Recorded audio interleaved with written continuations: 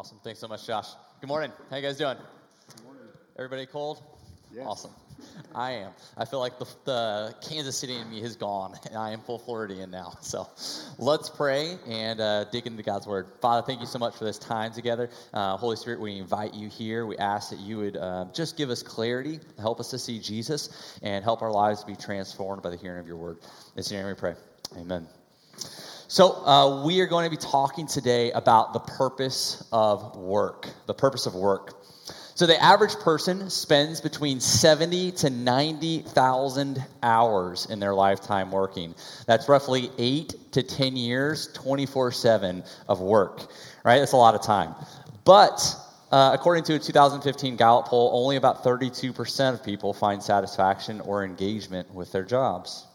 So why is that? Why is it that we spend so much time at work, but yet so few of us have any kind of real meaningful engagement or satisfaction in the work that we have? Well, I think at least a piece of it is that we don't have a full biblical vision and understanding of our work. Right? Often our work is simply thought of as a means of provision, or how easy is our job, or we get our identity from it. It's seen as a form of status. But the Bible offers us a deeper and a more vivid vision of our work. It offers and invites us to see that our work is a calling from God, that it's a means for us to serve God and for us to serve others, and that it's a way that we worship Him, and we see as He has labored and worked on our behalf. And so I'm going to read a couple passages in Genesis as we dive into this often unexplored topic of work. Genesis 1, verse 26 through 28 says, "Then God said, 'Let us make man in our image, after our likeness, and let them have dominion over the sea, and over the birds of the heavens, and over the livestock, and over all the earth, and over every creeping thing that creeps on the ground.' So God created man in His own image. In the image of God He created him. Male and female He created them. And God blessed them. And God said to them, 'Be fruitful and multiply and fill the earth and subdue it, and have dominion over the fish of the sea and over the birds of the heavens and over every living thing that moves on the earth.'" And then in Genesis 2, verses 1 through 3 and verse 15. "Thus the heavens and the earth were finished, and all the host of them. And on the seventh day God finished His work that He had done, and He rested on the seventh day from all His work that He had done. So God blessed the seventh day and made it holy, because on it God rested from all His work that He had done in creation." And then in verse 15, "The Lord God took the man and put him in the Garden of Eden to work it and to keep it." This is God's Word. So we're going to talk about three things this morning. First, we're going to look at the origin of work. Second, we're going to talk about the intention of work. And then lastly, we're going to talk about some guidelines for work, practically. How do you know what you should do? So first, the origin of work. Now, the Bible has a very different view than our culture and even ancient cultures about the nature of work. Work has often been portrayed as a necessary evil or something that the lower class should do. And we see this, Babylon was one of the larger cultures during the writing of the Bible, and their story, the Inisheluit, had Marduk, their god, kind of creating all of earth and mankind, and he made mankind so that the gods could live a life of pleasure, right? We create you, man, you do work, and us gods will live a life of ease and pleasure. And we see the same idea with the Greeks. Right? The Greeks thought, with Plato and Socrates, they thought that doing physical labor was beneath them, right? It was not the calling of free men to do physical labor. And so they thought it was the work of slaves. And they, in their Greek myth, Zeus created Pandora, and, as a wedding gift, gave her the box, Pandora's box, if you've heard the myth. And in it was all the curses, and she opened it and let go of all the curses, disease and old age and hard toil. And so we see that the ancient cultures had this idea of work as one of necessary evil, as one of negativity, as something to be despised and to be rejected if at all possible. The good life was one of ease and comfort and leisure and lack of work. And it's in that kind of context where, even today in our culture, we still have that kind of mindset to some degree. that work is a necessary evil, and if we could just escape work and live a life of ease and luxury and leisure, that would be the really good life. And the Bible flies in the face of that. And it says, no, that's not what makes a meaningful or a true or a good life. In the opening pages in Genesis, we see that God is working. Right? It opens up and it talks about God creating and making all that is. And then he begins to order what is there. We see that in the garden, before sin entered in, before there was any imperfection or brokenness, beauty, sexuality, food, friendship, spirituality, and work. Work. It's all there before the fall, before sin enters in. That work was how God made the universe to be. He made the world operate in this rhythm of work. And we see that through his work. Right? He exemplifies what work is, ultimately, first and foremost, in creation. Right? He brings something out of nothing, but then he also orders that creation. He takes the chaos and he puts it into clarity and into order. And it's not just creation, like a master artist, God creates, but he also sustains. His work is found in the constant daily sustenance of his creation. Right? The Bible talks about this as providence. And Jesus says it. He says, God sends the rain both on the evil and the good. And he sends bread and he sends the sun to shine. And so God is not just did he work, but he's constantly working still. God is a God of work. And not only that, but the Bible also talks about that one of the ways that God works is that he co-labors with us. And we see in Genesis that he works and he shows Adam and Eve how to work. He exemplifies what work is. And then he also puts them in a garden to cultivate it, to work it, to keep it. And this is one of the ways that he works, is through us. God works behind the scenes, working through our labor to provide and to care for his creation. In Psalm 127, verse 1, it says, unless the Lord builds the house, the laborers labor in vain. What in the world? What do you mean? Like they're building the house, but it's saying, no, there's something at work behind their labor. God is actually at work, providing, building, sustaining through their labor. And so too, our work is one of the ways that God provides for humanity, for the common good. When you pray the Lord's Prayer and you ask God, God, give me my daily bread, give me my sustenance, how does God answer that prayer? God answers it through farmers, gardeners, through grocery stores, through cashiers, through people that own buildings. God is answering prayers and working through people's labor, through their work. Whether it's praying for those that are sick, whether it's asking for people to gain wisdom, all of these different means, God answers and works through the labor of people. He's working in and through us. And so, what does it mean for us? What are the implications for this? Well, first, I think that it means that we need to understand that work is good and not something that we just simply try to run away from, right? We need to embrace that work is something that is good, that actually makes us human and helps us to live a life of purpose and intentionality. And to reject the lie that says that the good life is found in a life of leisure and luxury and rejection of work. The Bible warns that embracing that lie will lead to destruction. Right? It's like eating too much candy, right? First, leisure and entertainment, it tastes good, it's fine. And the Bible even says that in moderation, it's not a problem, right? We are to rest. He brings up that there's a rhythm of work and rest. But too much entertainment, too much leisure, too much rejection of what God has called us to in work, and it begins to rot our soul.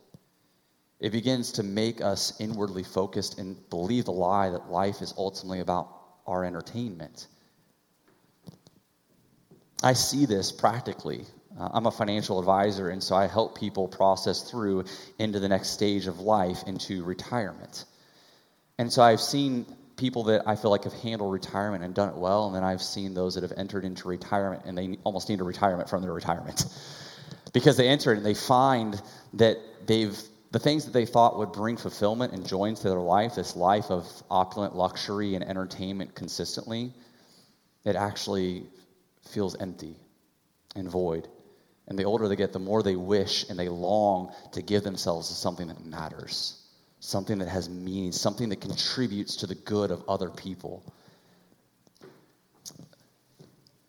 And so we need to understand that work is good. It's something to enjoy, and it might change shapes and look differently as you go into different stages of life, right? As you go into retirement, work is not going to look the same as it did before, that it maybe opens you up to enjoy and run in a different space that God might call you to work in or to give yourself to. That it doesn't always look the same.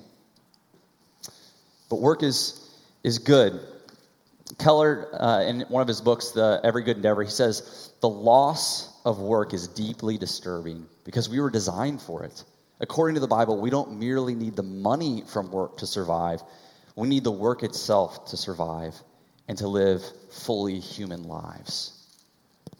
It's this freedom of understanding how God has made work that allows us to walk in that work with greater joy, with greater love and optimism towards it. And oftentimes we think of freedom as freedom is like a rejection of restraint, right? I'm free because I don't have to do something. But the Bible re-envisions freedom, and I think in a better way. And it says freedom is understanding and embracing the right restraints, right? You might say, well, you put a fish out of water, it's not really free anymore. You might say it's free from the water. Well, it's free to die from the water, right? Because it has certain restraints that it's made to operate in, and it thrives when it's placed in its right constraints, the water. So too, in our lives, if we want to enjoy certain freedoms, there are certain restraints that we have to go through. If I want to go and enjoy a triathlon, I'm going to have to put my body through some restraints because I'm not going to enjoy that triathlon unless I do. If I want to walk in marriage, there are certain restraints that I have to do to enjoy the privilege and the blessing of my marriage, right? Not date anybody else. And so too, the Bible says that there are restraints that when we understand them and walk in them, that they actually breed greater joy and greater freedom. And a part of that is understanding the rhythm that God has made for us to work. That he says that we're to work 6 days, we're to rest the seventh. Right? And so that there's this rhythm of working and resting that we are to walk in. And it's as we walk in that rhythm of work and rest that we find greater joy, greater strength, greater vitality, greater earnestness for the work that God has given us. And that act of rest, it's one of reflection, right? We see that when God stopped his work on the seventh day, he looked back and he enjoyed it. He says, he looked back and reflected on what was good, that the work that he'd done, he had accomplished, that it was good. And so resting on that day, it's to be an act of faith, an act of trust, and also an act of reflection as we think back upon what God is calling us to do in the work that he's given to us. Another thing that I think is really important as we think about the origin of work and work's purpose is the kind of work that God does. Right, when we think about work, oftentimes we have a hierarchy of, the top jobs that are out there, and the jobs that I'm not sure if I really want to do. And the interesting thing about Genesis is that when God shows up, he shows up and he gets his hands dirty. He shows up as a physical laborer and he puts his hands in the soil and he starts crafting and creating and breathing in to mankind and creating them. And by doing that, he shows that the dignity of all work. Philip Jensen, he says, if God came into the world, what would he be like? For the ancient Greeks, he might have been a philosopher king. For the ancient Romans, they might have looked for a just and noble statesman. But how does the God of the Hebrews come into the world? As a carpenter. As a carpenter. And so what this says is that all work has dignity because all work images the Creator God. And this means that you are not too good for any work. There is no work that we should look our nose down upon and think, I'm too good to do that. Because our God came as a gardener, as a carpenter, as a shepherd, as the lowliest.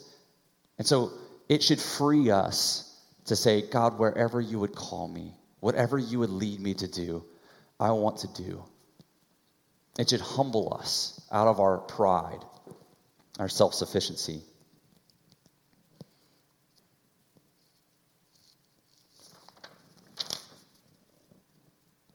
So we've talked about the origin of work.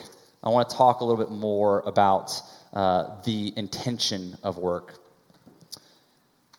So we've talked about, God created us to do work. We should be doing it. But what exactly is work? Like, how do you define work, and why should we be doing it? Well, Dorothy Sayers, she was an author in the early 1900s. She wrote prolifically around the issues of work within society. And she defined work as the gracious expression of creative energy in the service of others. The gracious expression of creative energy in the service of others. That work is this expression of creative energy, literally the energies of the Creator that is intended to benefit or serve other people. Tim Keller, I think, also gives a definition that's helpful. He says, work is rearranging the raw materials of a particular domain to draw out its potential for greater flourishing for everyone. Right? It's calling out in the raw materials in any kind of domain that there is so that we bring out their potential for greater flourishing. And so two words that I want to focus on are two intentions I want us to see is that work is to be an act of cultivation, right? It's to be an act of cultivation. In the ESV, it's unfortunately translated in work, but in other translations, it's seen as cultivation or to take care of something. We see that in Genesis 2:15, right? God put the man in the garden to cultivate or to watch over and to keep it. And so I want you to hear that cultivation and think of a gardener, right? A gardener doesn't just ignore the garden. He doesn't just say, well, I'll just throw seeds out and just hope something comes, right? He's active towards it. He says, there are things that I need to do. I need to go in, I need to plow, I need to make room, I need to kind of reshape the landscape to best position the soil for flourishing, right? And so he is active and creative in trying to mold the landscape so that it would bring out what is there. He can't make it, right? I mean, he can't force things to grow, but he does the part that he's called to do to help bring out what is latent, the good, the potential that is there. And it's from that he also gets provision, right? I mean, you saw that with Adam, is that God put him in the garden and he taught him. God first modeled what work looked like, and then he put Adam in the garden to work it. And how did Adam get his provision? Well, he got his provision from the work that he was given. That was how he did it. And so, too, God has also called us to gain our provision through work, right? The Proverbs talk, if a man does not work, he shall not eat. And so work is a means of provision for us. God desires that we would work and that we would get a reward from that work, a direct implication of that work. A story that I heard that I think illustrates this idea of cultivation. Back in 2005, there was a guy named James who has managed multiple different businesses, but he was over in Armenia, and he saw a great opportunity. They had very seasonal fruit seasons, and so the seasons would come, the fruit would come, and it would be great, and then as soon as that would die off, there was not much else. And so there was poverty, there was lack of employment, there were all of these things, and so James saw an opportunity to go in. And so he came in and he harvested the fruit and he canned them. And in canning them, he created a business that was year-round that provided employment, and it also was excellent. And he said that in reflecting on Genesis, that as he reflected on Genesis, he realized that God doesn't create junk, and therefore I don't create junk. I want to cultivate and bring out what was there and what is good to serve other people. And so we see that work is to be this act of cultivation, that we're to do it with excellence, right? One of the first things that Christianity and that our faith belief system calls us to do is to do things well, right? We're not to produce junk. We're to do whatever job God's called us to do with excellence and to do it unto Him. We're to do it well. And so we see that it's work is an act of cultivation. And then also, secondly, we see that it is to be a service of love. So love, we know, is not something simply that we say, but it's actions that we do. And the first part of seeing your work as a service of love is seeing Christ in the service that he has offered and the work that he has done to love you. And John, he talks about, in John 5:17, Jesus is just healed on the Sabbath, and he's talking here. He says, but Jesus answered them, my Father is working until now, and I am working also. And we see Jesus was working from the Father's commission. God had given him a work to do, and that work was ultimately coming and paying the penalty for our sin, paying the debt that we owed, doing the work that none of our work can ever accomplish. And the motivation behind his work, behind his labor, was one of love. And the way that our work is changed to be a service to others is by first receiving the work of Christ on our behalf as an act of love. Because when you understand the great labor, the great degree that Christ went, the torture, the cross, the full weight of sin upon him, the unimaginable labor that he went through to please the Father and to pay the debt that we paid, then it puts our work in perspective. It puts the difficult times that we go through in perspective. And it helps us to see how much we are loved. And when we begin to see and understand how much we are loved, it can't help but change our hearts towards other people around us, specifically those that we work for, those that we work to, and that we work around. Our hearts will begin to be humbled and broken and compassionate towards others. And we will find that work no longer becomes something that's self-centered, something that's primarily about us and a means of expressing ourselves and status or getting the largest paycheck. But work becomes a means that we get to genuinely love and serve other people. And so first, in order for our work to be a service of love, it has to be received from Christ as his work of love towards us. Have you received that work? Are you receiving that work daily? Because it's something that, yes, we have to make a conscious decision to open our lives to receive, but it's something that we walk in daily. As we spend time with him, as we think about and go to work, we think about the work that he has done for us, and we rest in that. And that empowers us to go into labor. So, two things, right? That work is an act of cultivation, and work is a service of love. Now, I want to provide just some practical guidelines. How should you know what to do for work? Right? I remember when I was in high school and college and just the world before me, what in the world should I do? I have no idea, trying to figure out where God would call me to work. And so 3 helpful things, as we discern, and even as you maybe are discerning, because, right now people change their jobs every 3 to 5 years. So first, you need to know yourself. You need to look in, right? We were made in God's image. God is a creator.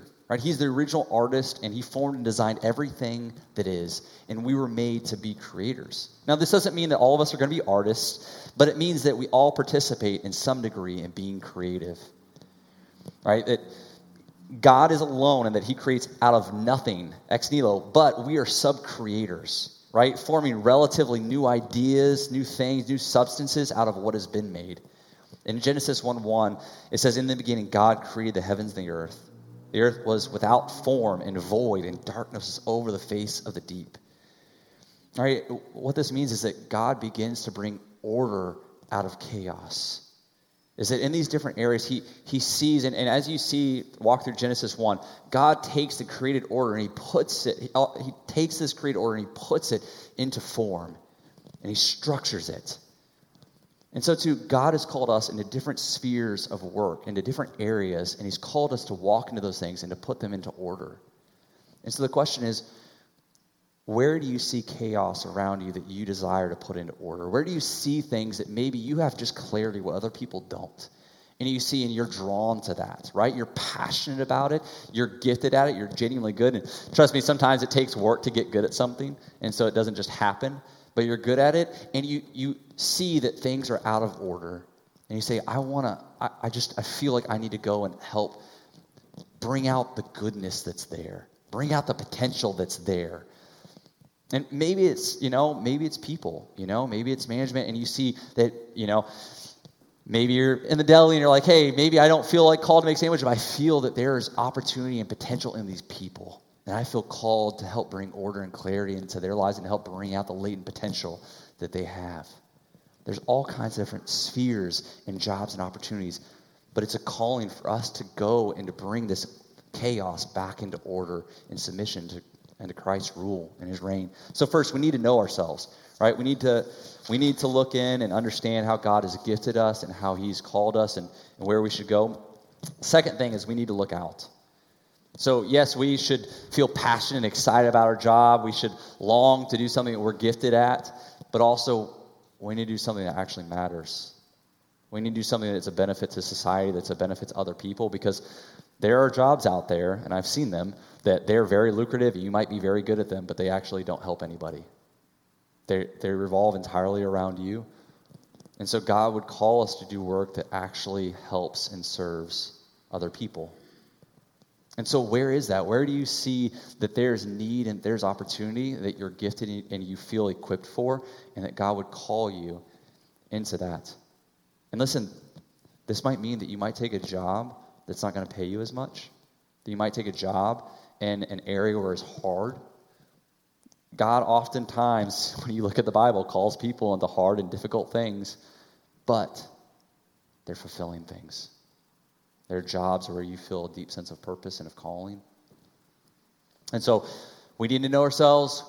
We need to see where there is need and where God would call us to go and to serve in that need, right? And it's not the expense of provision, right? We have to live in the real world, and that there are some times where we have to work, we have to eat. But it doesn't mean that we don't keep looking for that we don't keep searching and asking God where those can intercede, where those can meet. The last thing is that we need to look up, right? We need to look up, and we need to ultimately see where the Lord is guiding us and what he wants. So there's a story from the movie Chariots of Fire. It's a story talking about Eric Liddell and Harold Abrahams. They're running a race for the Olympic gold, and Eric Liddell is a Christian, and he ends up not running on the Sabbath day. But he is talking to his sister, and he says this. He says, "I believe that God made me for a purpose, but he also made me fast. And when I run, I feel his pleasure." And what is he saying there? He's saying that it's more than just that I'm good at it. It's more than like I feel like I can benefit others from it. He says, I feel like there's a calling upon my life for this. And I think that this is something we need to rediscover. That your job is not something simply that you do, but it is a calling that God is placing upon your life. It is an act of ministry and of worship unto him. This is something I have rediscovered. I remember when I was, in high school, going to Christian camps, and they would have the altar call, and you would first get an invitation to come up if you wanted to become a Christian, and then after that, it was like the second altar call. If you wanted to become a pastor or a missionary or something like that, then you got a second call, And it was this holy and unique kind of calling, just set-apart calling. But as I went to college and majored in biblical studies and dug into the scriptures more, I realized that wasn't biblical. That every calling, every aspect of work is a calling from God. That when you become a Christian, there's no part-time ministry. You are employed in full-time ministry. And I think we need to rediscover this. That God doesn't call pastors and missionaries differently than he calls businessmen or teachers or nurses. That all of our work is to be a calling that God places upon our life, and we are to seek it as such. And to lay our lives before him and ask God, is this where you would call me to be? Is this how you would call me to use my gifts and my passions and my time and my energy? And to know and to feel his pleasure as we pray through that.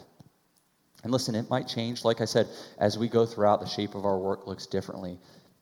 But I think that those are helpful guidelines as we ask God, where would you have me to work? What would you have me to spend 70 to 90,000 hours of my life upon? So let's pray and let's go forth and be equipped to walk in God's calling wherever he has placed us. Father, we thank you so much that you sent your son to labor for us as an act and a service of love. I pray that we would receive his love, that our work would be transformed. We would no longer see it simply about ourselves, but we would see as an act of worship and of love to you. And I pray that you would place a burden, a calling, God, that we wouldn't see work as simply expedient, as something we do for just a paycheck or for status, but we would genuinely look for work that benefits others, that loves others, that we can feel pleasure from you in doing. And so we ask you, Holy Spirit, that you would work in us and do these things, that we might be your hands and feet in this world. In your name we pray. Amen.